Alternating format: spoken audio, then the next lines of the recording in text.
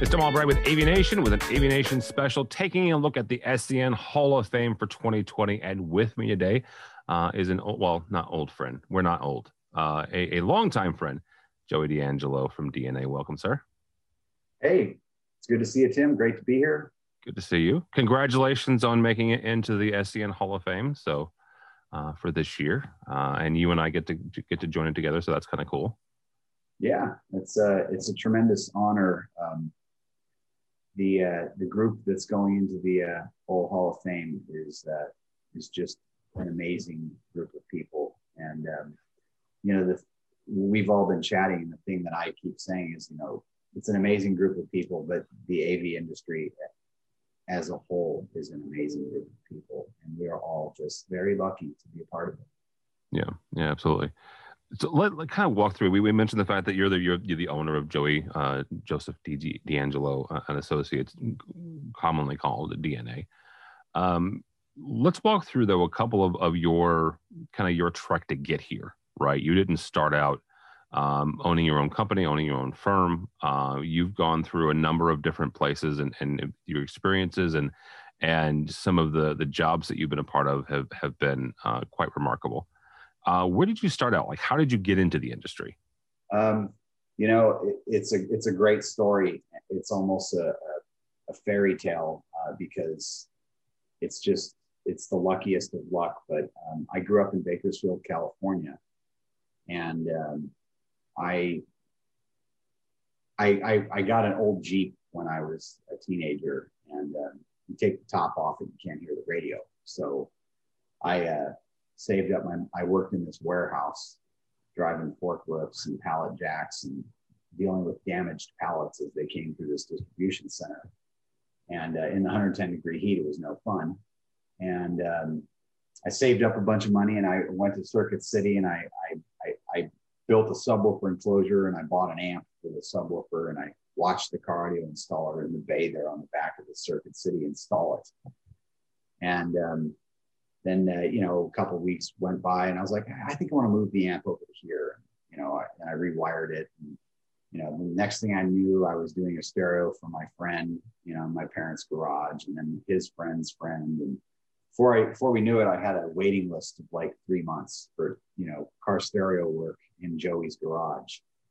And then I graduated high school, and I started at school at Cal State Bakersfield, and a guy in Bakersfield opened a stereo shop called Mobile Audio Concepts, and he called me up and said, I want you to be one of my installers. I was like, this is great. I can make money for school and like work, and I just kept going at that hobby. It was a hobby. I loved it. It was just all I wanted to do was build speaker boxes and wire stereos and all that. And I started building some show cars. I built a car that was in the Tokyo Auto Show. I built cars for MTX. That's how I got to know John Ivey and Lloyd Ivey and those guys. For the Consumer Electronics Show, I built a demo vehicle for Scotia and LA Sound for another Consumer Electronics Show. And then I got accepted to Cal Poly, and I went up to, we were doing a car show in Tascadero, and the owner of a stereo shop in San Luis Obispo got to talk to me. I was like, well, I got accepted to Cal Poly. He's like, do you want a job? Because we left with 3 first place in the best of show that day. And so I had a job in San Luis Obispo, and I was working on an industrial technology degree from Cal Poly.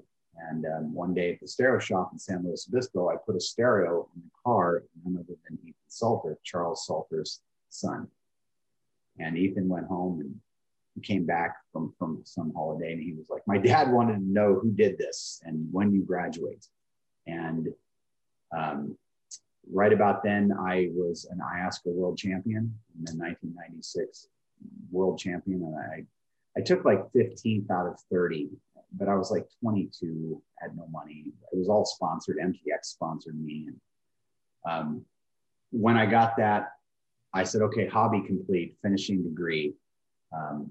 And I was going to interview with Salter on spring break that year, and hopefully graduate. And I kid you not, I was walking out the door to go follow Ethan up to Lafayette in the East Bay to go interview with Salter in San Francisco, and my phone rang. I had applied at Monster Cable, and the gentleman on the phone was like, we want a college degreed individual with an engineering background and a car audio background to manage the owner of the company's fleet of exotic vehicles. You'll get to drive them all over, keep them up to date with all the latest, greatest stuff, and blah, blah, blah. And I said, okay, I'll be in touch. And then I went up and interviewed at Salter, and I found out about AV consulting. And I was like, this is me. And I'd never been to a big city like that before. So I was just, they were like, this will be your office. I was like, I'm going to get an office. Like, it was just the okay, most. Pause, hang on, pause for a second here. Now you're what, 22, 23 years old? Yeah. I understand. Joey's roughly the same age I am, right? So this is 90s-ish, right?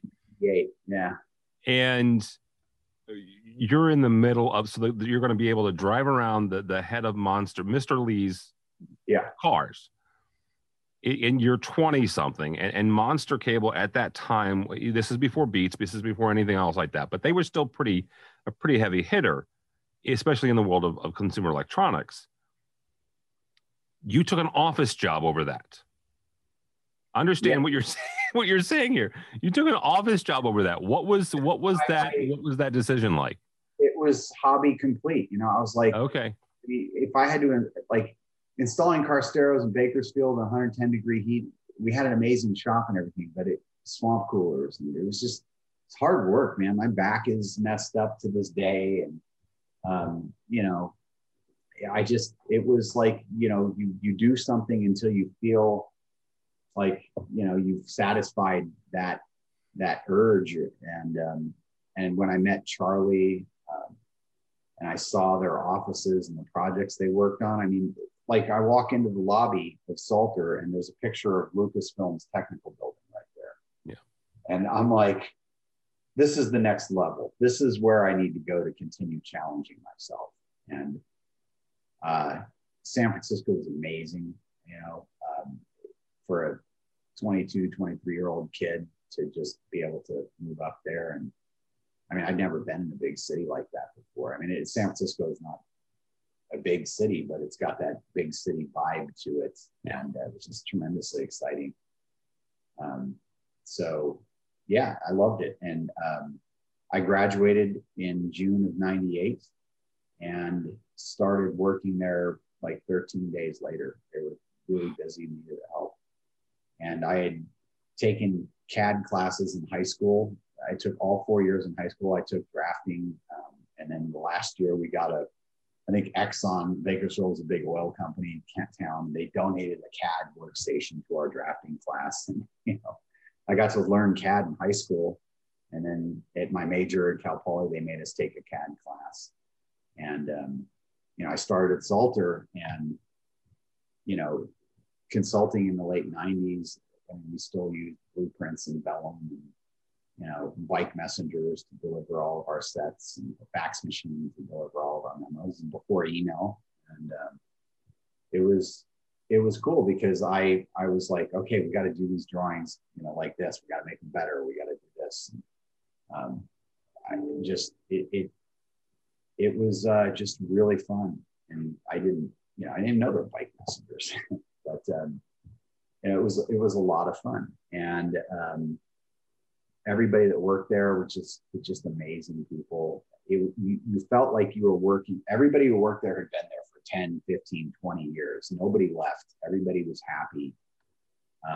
So you just felt like you were home when you went to the office. And I always felt that way. Let's kind of talk about some of those jobs, because you were there for a long time. I mean, you quite frankly, you've had, fewer jobs than the average Gen Xer. Let's just put it that way. You mentioned the fact that the picture of Lucasfilms there in the lobby, you had a hand in a number of jobs that are, remarkable and still people point to this day. Talk about the ones that you can. Obviously, sometimes in our industry, we have to sign NDAs and not disclose some things that we worked on. But what's one or two that you can talk about that are still feathers in your cap?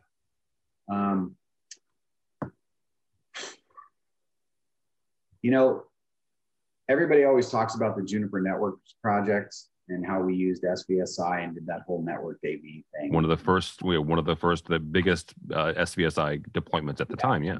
2011. That was a career wager right there. It either was going to work or it was going to fail miserably times 350. But that to me doesn't really stick out as the most challenging thing. I did a project for Sandia National Laboratories, and it was a visualization design center. And it was this super high resolution rear projected curved video wall. And the opportunity came to me. I can't remember how I got the project, but it was someone recommended me for it. And they said, hey, have you ever done anything like this? And I hadn't, but I knew I could because I craved the challenge. I said, so I said, I've got a lot of experience with rear projection and whatnot, but my approach is different. I'm very hands-on. Drawings and it just turned out great. It was the most amazing project. And we had like shootouts for projectors and for projection screen framing systems.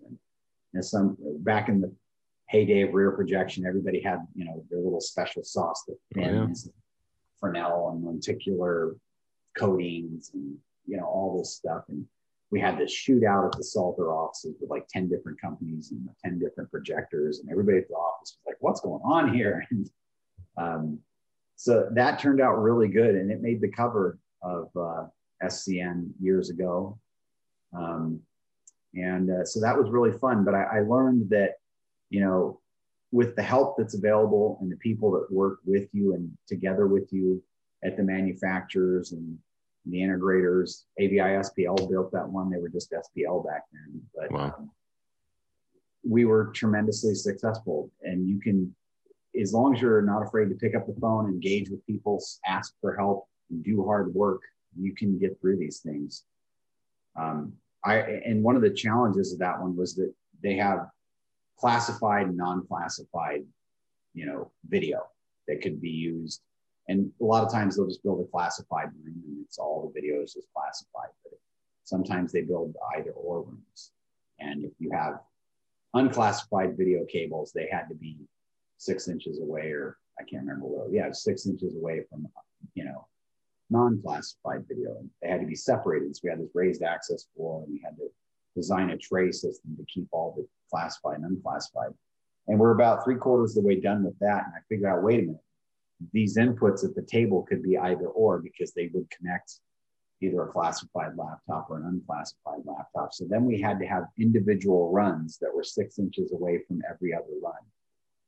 And we were able to design all that in 3D under the raised access floor and bring it back to the rack rooms. But then we had to bring those cables up into the rack and connect to the matrix switcher, which was cleared for passing classified, unclassified, or either or. So we modeled the cables coming up out of the floor into the rack. And I have pictures and I still have the 3D drawing. AVI SPL built that rack exactly the way we modeled that rack. And fast forward to today, we have Revit families for cables, and we're doing drawings where we're modeling all the cabling. And I just did a big video wall, and there was 2,748 feet of Cat6 that weighed a total of, 732 pounds or something like that. And it was right on our drawings, and the structural engineer was like, "Are you kidding me?" And so we're for me, it's always been about the drawings. And that's been the challenge in the consulting world. You can do really good drawings and spend a lot of time doing drawings and marking up drawings. Or you can spend a lot of time going to meetings and doing this. And so striking a balance and using modern technology to provide better documentation is my thing. And, we could dedicate a whole show to that. But absolutely. We can. And I want to kind of get into it because... Well, and you made the transition from Salter. You had a stint at QSC, and then you started DNA, right? And I don't want to gloss over that transition, but one of the things that in knowing you and watching your work, you and I chatted, oh good Lord, right as the lockdowns happened, right? I think it was right around March or April, you were already doing remote kind of punch lists through with robots and or a one single technician on site, but you were able to look at your drawings and compare what you were seeing in the real world remotely through Zoom and through some other video conferencing. Talk about that necessity and how your drawings and how you're able to create the documentation that allows that to happen, because without that you'd be flipping through and looking at 4 or 5 different revisions of something with handwritten notes while somebody's remotely walking you through a job site. Yeah. Well, we okay, so we have a software platform that we developed in-house that's based on Unity.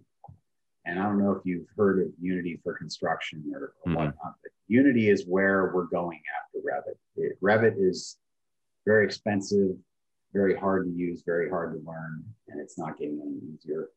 And there's a growing movement in the AEC community, the architectural engineering construction community, to get away from that. And Unity is the platform that I understand is what they make video game worlds out of. So think about it. It's graphics, it's high res, really fast. I mean, it takes me 15, 25 seconds to open up a drawing in Revit. If I'm working on a 997 room project, which we are right now, just opening 997 sheets, because we do a sheet for every room, is insane. So we've drank that Kool-Aid, and as a first step, we still have to work in Revit because all of our clients work in Revit. But, we built this program, and you create projects, you create rooms in the projects, and you add devices to the project. And our Revit drafters, they're all based offshore in Cairo, and we incidentally pay them the same as our Revit drafters here in the States. They love it, and they're the best. Sure. They're the best. It's incredible. But that platform tells them, hey, you need to make a Revit family for this. But when you add a device to a system that doesn't exist in our inventory, you have to add in all the data for it. Heat load, weight, dealer price, street price, MSRP. Oh, wow. To the cut sheet, blah, blah, blah. So they have all the information to make the Revit families. And then they have a list of everything that goes in each room, and that's what it goes on each sheet. And then the program does a bunch of stuff. And I don't want to divulge secrets, but it automates about 90% of the work that a consultant has to do. And it creates the drawing sheets for our Revit drafters. It places all the families into the sheets. They need to place the families where they belong in the room. Then we have a markup tool, and it's really great. But we have all the data for everything.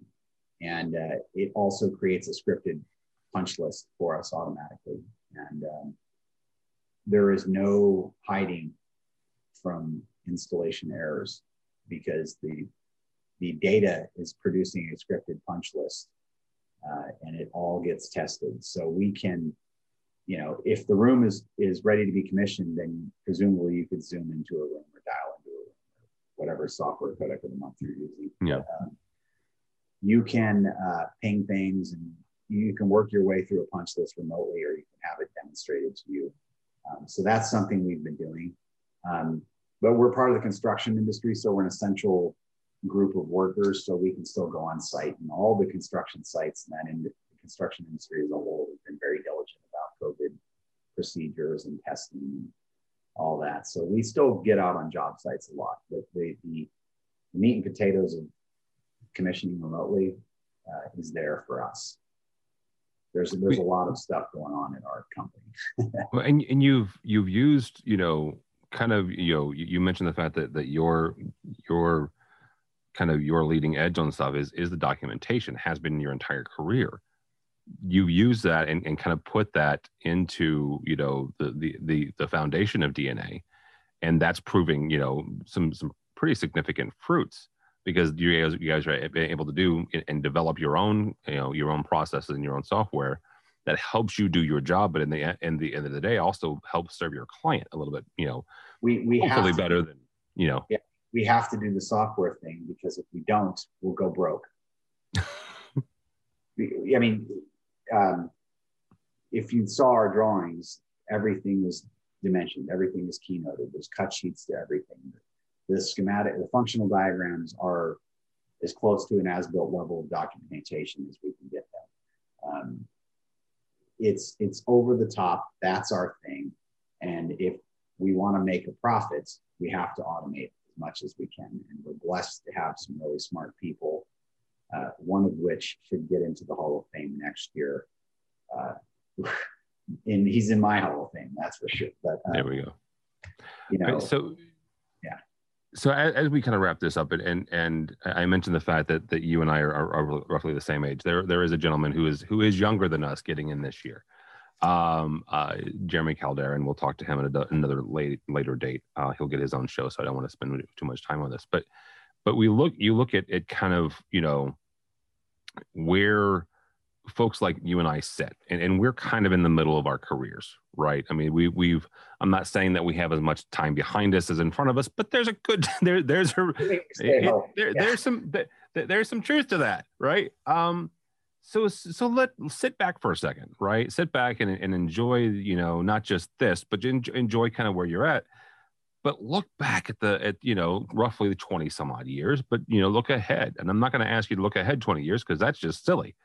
But look ahead a year, look ahead a year and a half, 2 years, because as we're recording this, we're still in the middle of COVID.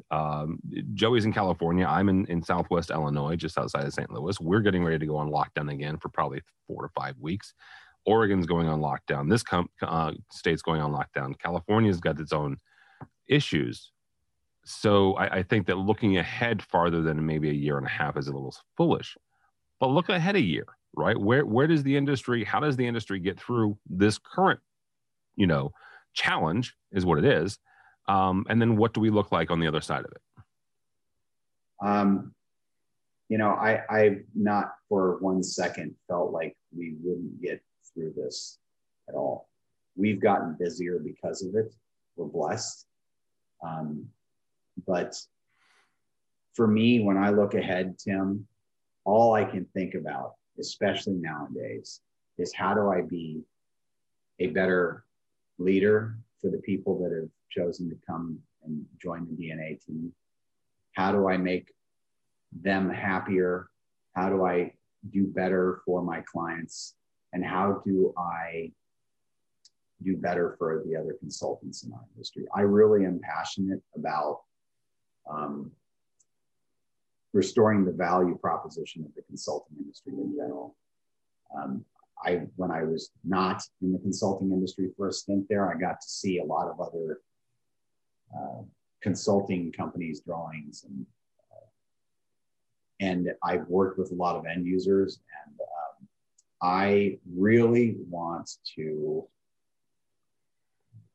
I want to lead, but I want to help, and I can look back at my first 20 years, and I think I was not as good of a leader as I could have been. And for me, when you say the future, that's all I can think of. Leadership, be cool, help others, clients, competitors. I'm just here to work hard and keep doing this for as long as I can. And I really want to help. That's been my goal. I want to push the bar. I want to elevate our industry. You know, I want to teach others how to do what we're doing. And I've literally I've been on projects where there's multiple integrators or multiple consultants on it. And I've said, you know, don't worry, let me help you with that. Or, you know, hey, if you want, you know, you can borrow this, or I want to see everybody be successful. And you try to please too many people, you end up pleasing nobody. I know that, but it's just. But there's a difference between pleasing everyone and helping, right? There is a distinction there, right? You're not saying you're trying to be everybody's friend. You're right. Wrong cliche. Yeah. So that's the future. I know we're going to get through the COVID thing. The industry might shake a little bit. Some names might come and go, but everybody will still be in the industry. And every integrator I know that's working on projects that we're working on, they're all trying to hire people right now. So, you know. That'll be that. I like that. I like that as an ending. Thank you so much, Joey D'Angelo, newest member of the SCN Hall of Fame for 2020. Thank you, sir. And again, congratulations. How do people get a hold of you or DNA if they are so inclined? It's the 2021 Hall of Fame. Is it 2021? It was a 2021. Sorry, yes. I've been saying 2021. You can Google or go to DangeloConsultants.com. And there you have it. There you have it. Joey D'Angelo from DNA, Joey D'Angelo and Associates. For us, for AVNation, go by our website, avnation.tv. That's avnation.tv. Find programs like this and a host of others, including our 2 weeklies, AV Week that looks at the commercial side and Resi Week that looks at the residential side. So all that and more at avnation.tv. That's avnation.tv.